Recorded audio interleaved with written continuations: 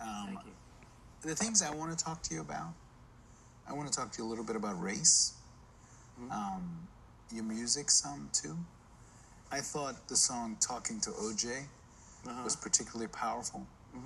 I took the message as you can be rich, you can be poor, you're still black.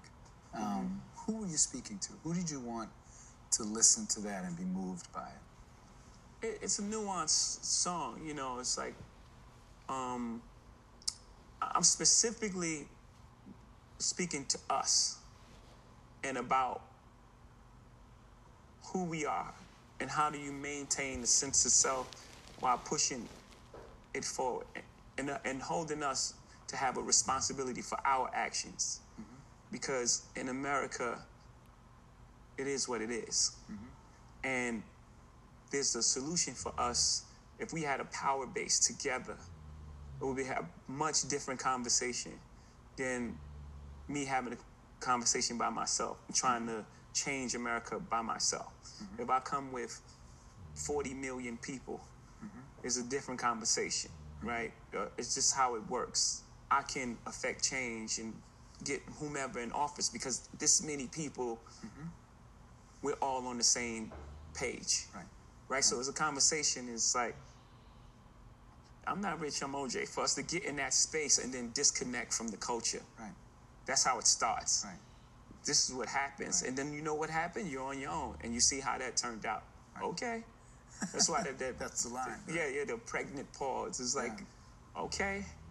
Was it a reminder too that the thing OJ forgot, maybe, is that as rich as he was, as entitled as his life was, he was reminded very forcefully when he became a subject of a racial debate that he was also a black man, whether he accepted that or not. That's right. Was it also that message? Yes, absolutely. And for us, like I'm saying, to speak to that point is, don't forget that, because that's really not the goal. The goal is not to be successful and famous. That's not the goal. The goal is, if you have a specific God-given ability, is to live your life out through that. One. And two, we have a responsibility to push the conversation forward until we're all equal. Until we're all equal in this place, because until everyone's free, no one's free. And that's just the fact. When you are as amazingly successful as you are, your kids will live in a very different world from the world you grew up in. How do you go about making sure that they understand the world you grew up in? There's a delicate balance to that, right? Because you have to educate your children on the world as it exists today and how it got to that space. But my child doesn't need the same tools that I needed growing up. I needed certain tools to survive my area that my child doesn't need. They've grown up in a different environment. But also they have to know their history, have a sense of what it took to get to this place, and have compassion for others. The most important thing, I think, out of all this is to teach compassion and to identify with everyone's struggle and to know these people made these sacrifices for us to be where we are and to push that forward for us. I believe that's the most important thing to show them, because they don't have to know things that I knew growing up, like being tough. Like, do you worry at all that as much as you will teach them history and as much as you yourself are seen as an important figure among black people in America, that there's something they'll be missing? Or do you think that's silly, in fact, that they have so many advantages that's like too negative a way of approaching? Exactly. Like they'll be who they are, right? And it's just certain tools that you would hope for your child to have. You know, like, again, fairness and compassion and like empathy and a loving heart. And those things translate in any environment. Those are the main base things that you want. Well, for me, I would want my child to have. You know, to treat people as they are, no matter who they are, no matter where they sit in the world. Not to like be super nice to someone who has a high position or mean to someone who they deem to be below them. I can't buy you love. I can't show it to you.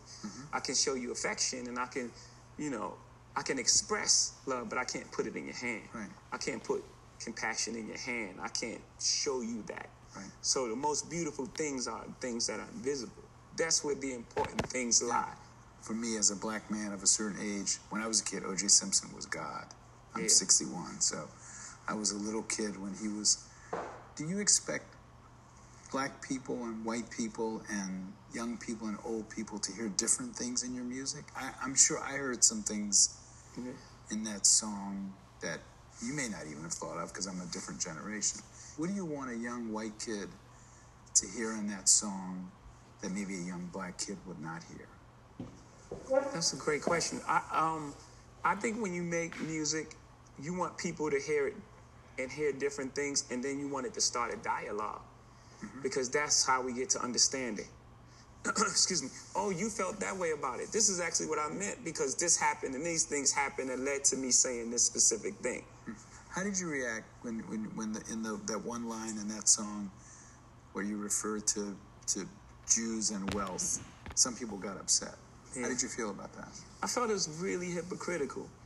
Only because, it's obvious the song is like, you want to be rich, do what people who got rich done. Of course, it's a general statement, right? It's obviously a general statement. Like the video attached to it was a general statement. And if you didn't have a problem with the general statement I made about black people and people eating watermelon and things like that, if that was fine, and that line about wealth bothered you, then that's very hypocritical. And, that's something within yourself. Because basically I was saying, Michael Jordan, LeBron James is a great basketball player. He trains in the off season. If you want to be great, train in the off season like him. That's basically the statement. And you can't miss the context of the song. You have to be like 5 years old or something. Some people think that the election of Donald Trump has revived the debate of race in America. Yeah. Some people think that, in fact, there's always been racism in America, that it hasn't changed, and that the debate isn't any different, it's just people are paying attention to it. Yeah, there was a great Kanye West line in one of the songs. He said, racism's still alive, they just be concealing it. Take a step back. I think when Donald Sterling got kicked out of the NBA, I thought it was a misstep. Because when you kick someone out, of course he's done wrong, right? But you also send everyone else back in hiding. People talk like that. They talk like that. Let's deal with that. And I wouldn't just leave him alone. I don't have that solution. There should have been some sort of penalties. He could have lost some draft picks, but getting rid of him just made everyone else go back into hiding. And then now we can't have the dialogue. The great thing about Donald Trump being president is now we're forced to have the dialogue. And now we're having the conversation on a large scale. He's provided the platform for us to have the conversation. And you think that's better? That we should be having a conversation? Absolutely. That's why this is happening. Do you think the debate over race in America is happening in a healthy way? Well, an ideal way is to have a president that says, I'm open to the dialogue and fixing this. That's ideal, but it's still happening in a good way, because you can't have a solution until you start dealing with the problem. What you reveal, you heal. Right? If I have a tumor and I ignore it, doesn't mean it goes away. I have to diagnose it first, no matter how it happens. If I get hit with a football and I feel something there, and then I go to the doctor, it still happened. You know what I'm saying? So however it happens, and we just get hit with a lot of football, to use an analogy that goes next to the NFL. If you were owner, you would sign Colin Kaepernick, right? Yeah, I dedicated the story of OJ to him at a Meadows concert. Have you met him? No, we just had dialogue over the phone. We told him to get together. Do you have any doubt that if this night had happened, he would be signed by a team? Yeah, of course. Do you think basketball is more politically active than football players? Yeah. And why? Why is that? I think, first of all, it's smaller numbers. It's 12 people on the team. In football, you have 53 people, so it's harder to get 53 people thinking the same thing. It's easier to have a conversation to get 12 people on the same page, for one. Two, they have a great commissioner who's really open and supports them. And you feel that. You feel that, when you have someone behind you that really believe in what's right, it motivates you to do the right thing. I think those two factors show why they're much further along. Yeah. Are there incidents even at this stage in your life? So you're famous, you're rich, you own stuff, where you run into racism that's evident to you, that's easy to recognize at this stage of your life? Yeah. Yes. Yeah. But it mostly comes when you try to challenge the status quo. If I'm being quiet and entertaining, everyone's cool. Man, it's great. You don't feel racism.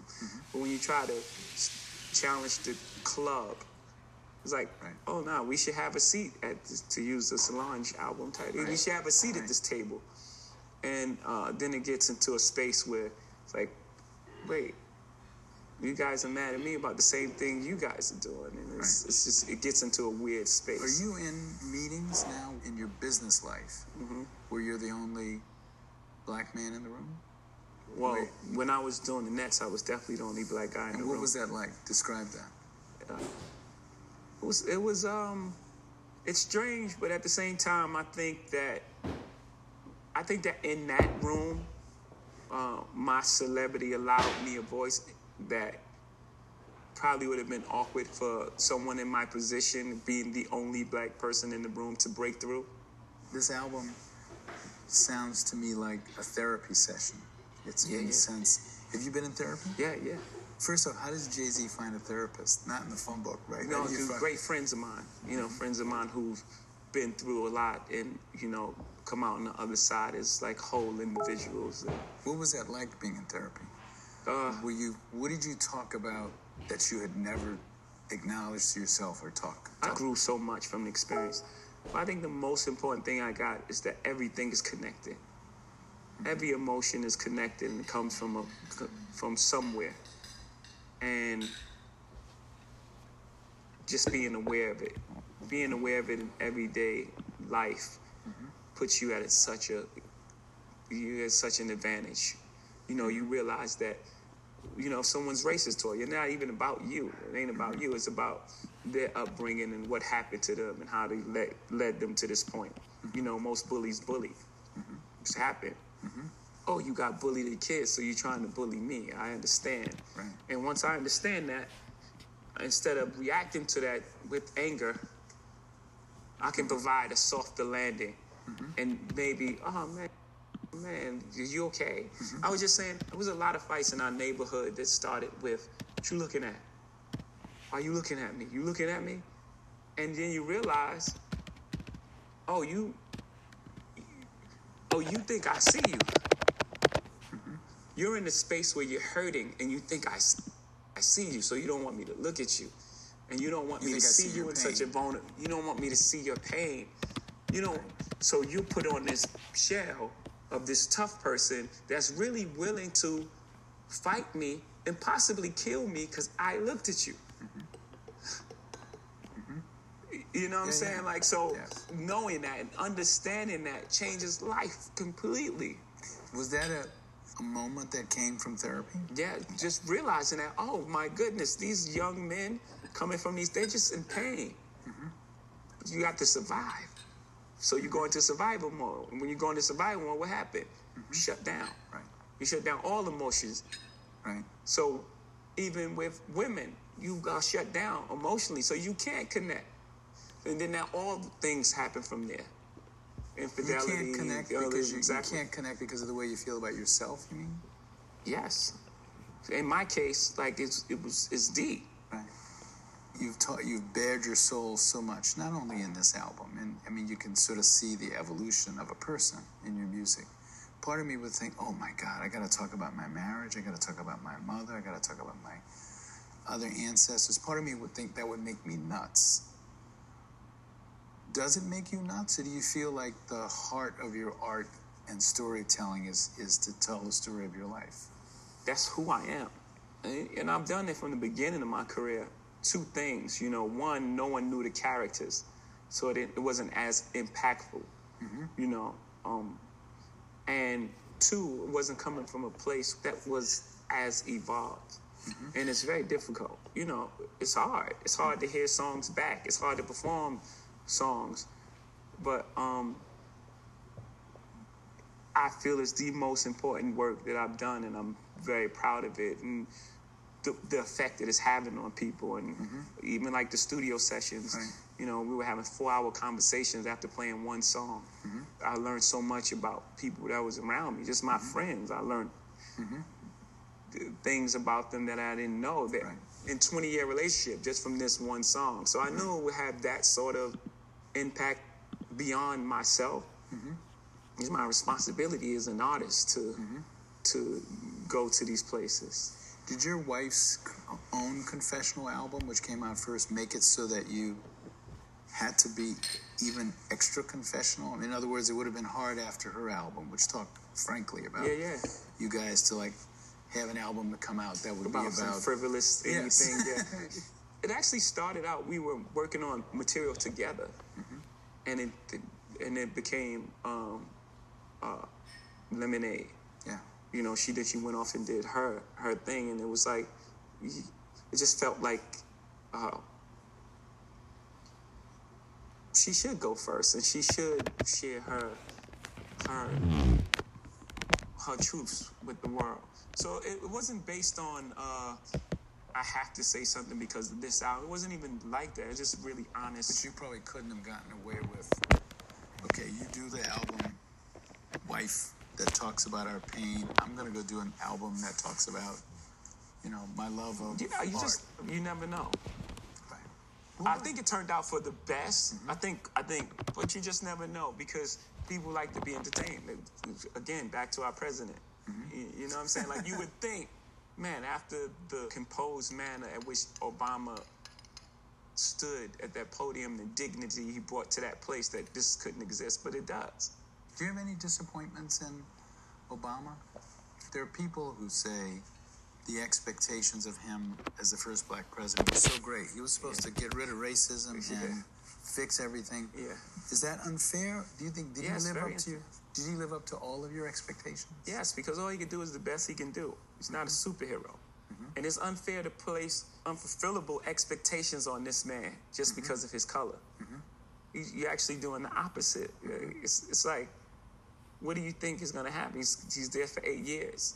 And he has to undo what 43 presidents have done in 8 years. It's not fair. What do you think of the state of, I'm not going to say just black leadership period, on the things you care about in the country? Who do you look at and say, this man or woman speaks for the things I care about? It's going to be funny, but I find it funny. But my leadership, I like Dave Chappelle's leadership. Go ahead. You know what I'm saying? You're going to vote for Dave Chappelle for president? Because he tells it in humor so you can deal with it, but it's always a nice chunk of truth in there. Is there a part of you, because you have a certain amount of money, that gets a little more conservative, or does having money not change your politics? No, no, because I believe in people. You know, I want what's best for people. I love people. You know, so I don't have that sort of thing like I want to vote Republican just to save more money. That's not the end game. It's not about who got more money and who got more houses. Yes, you know, you've earned it. Buy what you want. You know, but don't forget what's important. Without people, and being rich would be very boring.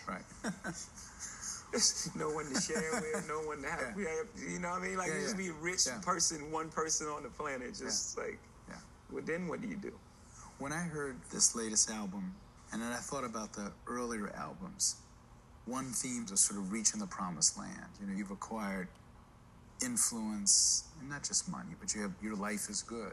And then when you listen to the newest album, you're thinking, he must have been in a lot of pain when life was good. Absolutely. Was that true? Yeah, I did listen to a song called Song Cry. And the idea of the hook, never seen it coming down my eyes, but I got to make the song cry. It tells you right there what I was hiding. The strongest thing a man can do is cry. To expose your feelings, to be vulnerable in front of the world. That's real strength. You know, you feel like you got to be this guarded person. That's not real. It's fake. Does that mean you were unhappy during that period and didn't have a handle on it, or or what? Well, you compartmentalize, right? So you can be inside your body and be happy, but at the core of it, something else is going on. Right.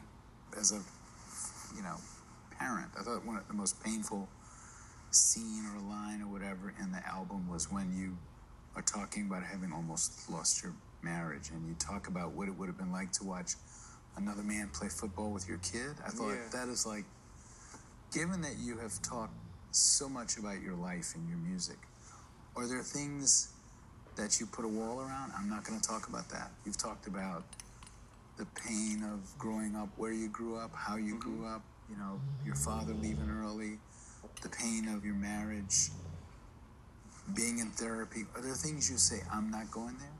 Yeah, and it mostly involves other people, because when other people are involved, you have to also, you may be ready to expose these things, and there's certain parts of, it's also other people's truth as well. A perfect example is my mom. Yeah, I was going to ask you about and when did I didn't have permission to do that song first. So just like we had a beautiful conversation. When did you realize your mother was gay? Really early on, when as a little kid? No. Let's say call it teenage years. And so you realized it and talked to her about it? What was that? We never spoke about it. It just exists. It was there. Everyone knew. Gotcha. But we never spoke about it until, like, recently. Now we start having these beautiful conversations and just really like getting to know each other. We were always good friends, but now we're like really great friends, And we were just talking as friends, and then she was sharing that she was in love. And I guess there's years of like feeling for her and feeling like she's free.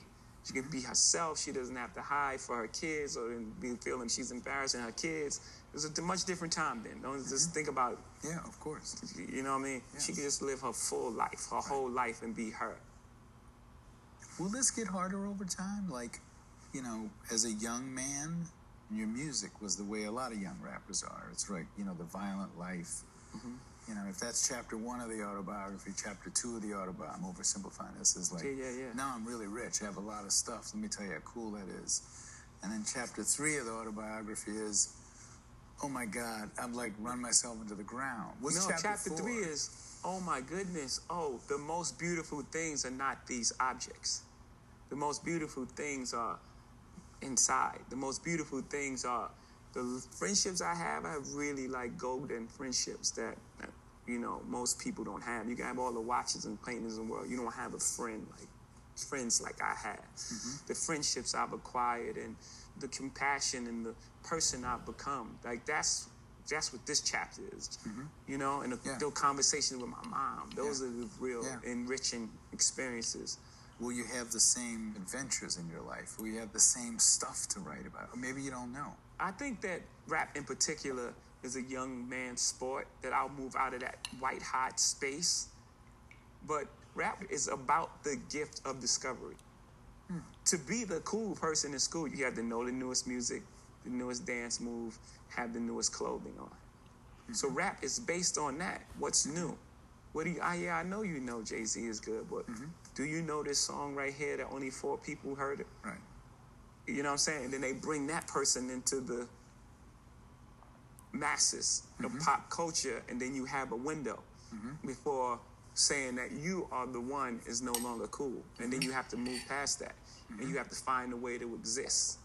The white hot space is when it's fresh and new, and it's like, this is the hottest song ever. Right. I mean, I pushed the window like... You think you're still in that space? Oh, I stood in that window a really long time. Are you still in there? But still, no. I don't think people are looking to me as like the thing. Is that hard to deal with, or did you feel like I'm okay with that because I've moved on? No. You don't want to be. Because at the end of the day, we're gonna find out it's not about the white hot space, but it's about finding the truth. That white hot space, people think is the biggest thing, but it's really small. It's almost like a trend. Will you rather be a trend or you rather be Ralph Lauren? Right. You know what I mean? Like, you rather be a trend or you rather be forever. I'm the person that looked at the Mona Lisa and be like, man, that's going to be cool in 40 years. Right. Right? I play forever. Right. I play forever. And so my whole thing is to identify with the truth, not to be the youngest, hottest, new trendy thing. One of the things you rap about also is the pain you caused the people you sold drugs to. Have you ever had conversations with people like that you caused pain to as a young man and talked about it? No, I haven't. No. What would you say to them? Or is that impossible to do at this point? Well, nothing's impossible, right? So no, I don't think it's impossible. I guess that conversation would definitely take ownership for my part in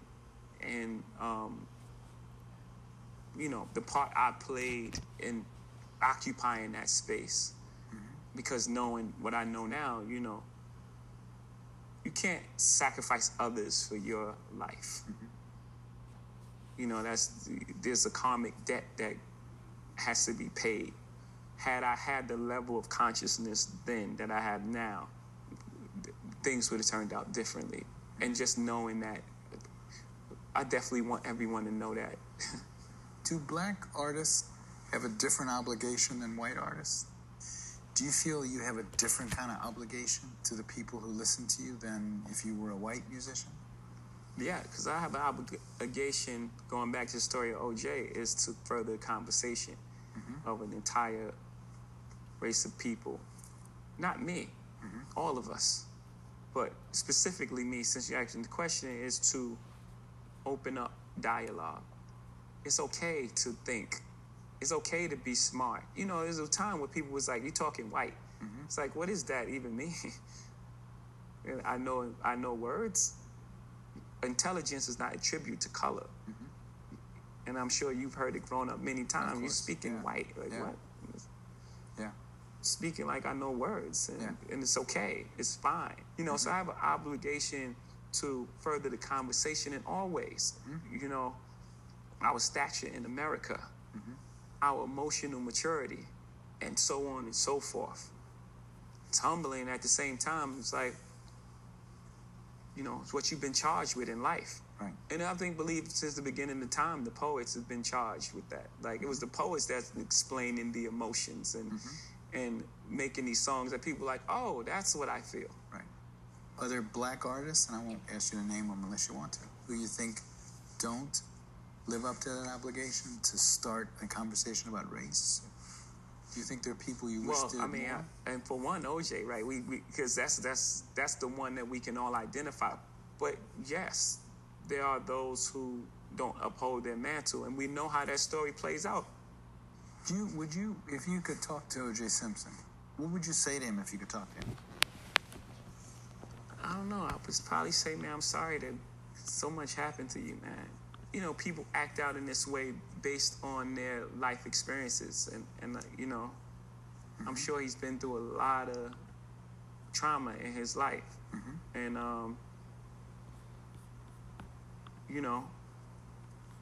I think that'll start the conversation. Like, did you watch the documentary about him? I watched everyone. You did? Yeah, no, I did too. Yeah, it's like 8 of them on at the same time. You could read the story of OJ two ways. You could say somebody should have reminded OJ he was black. I could read that as a negative message or a positive message. The positive message being you're black and you should be more proud of it. The negative message is, who are you kidding?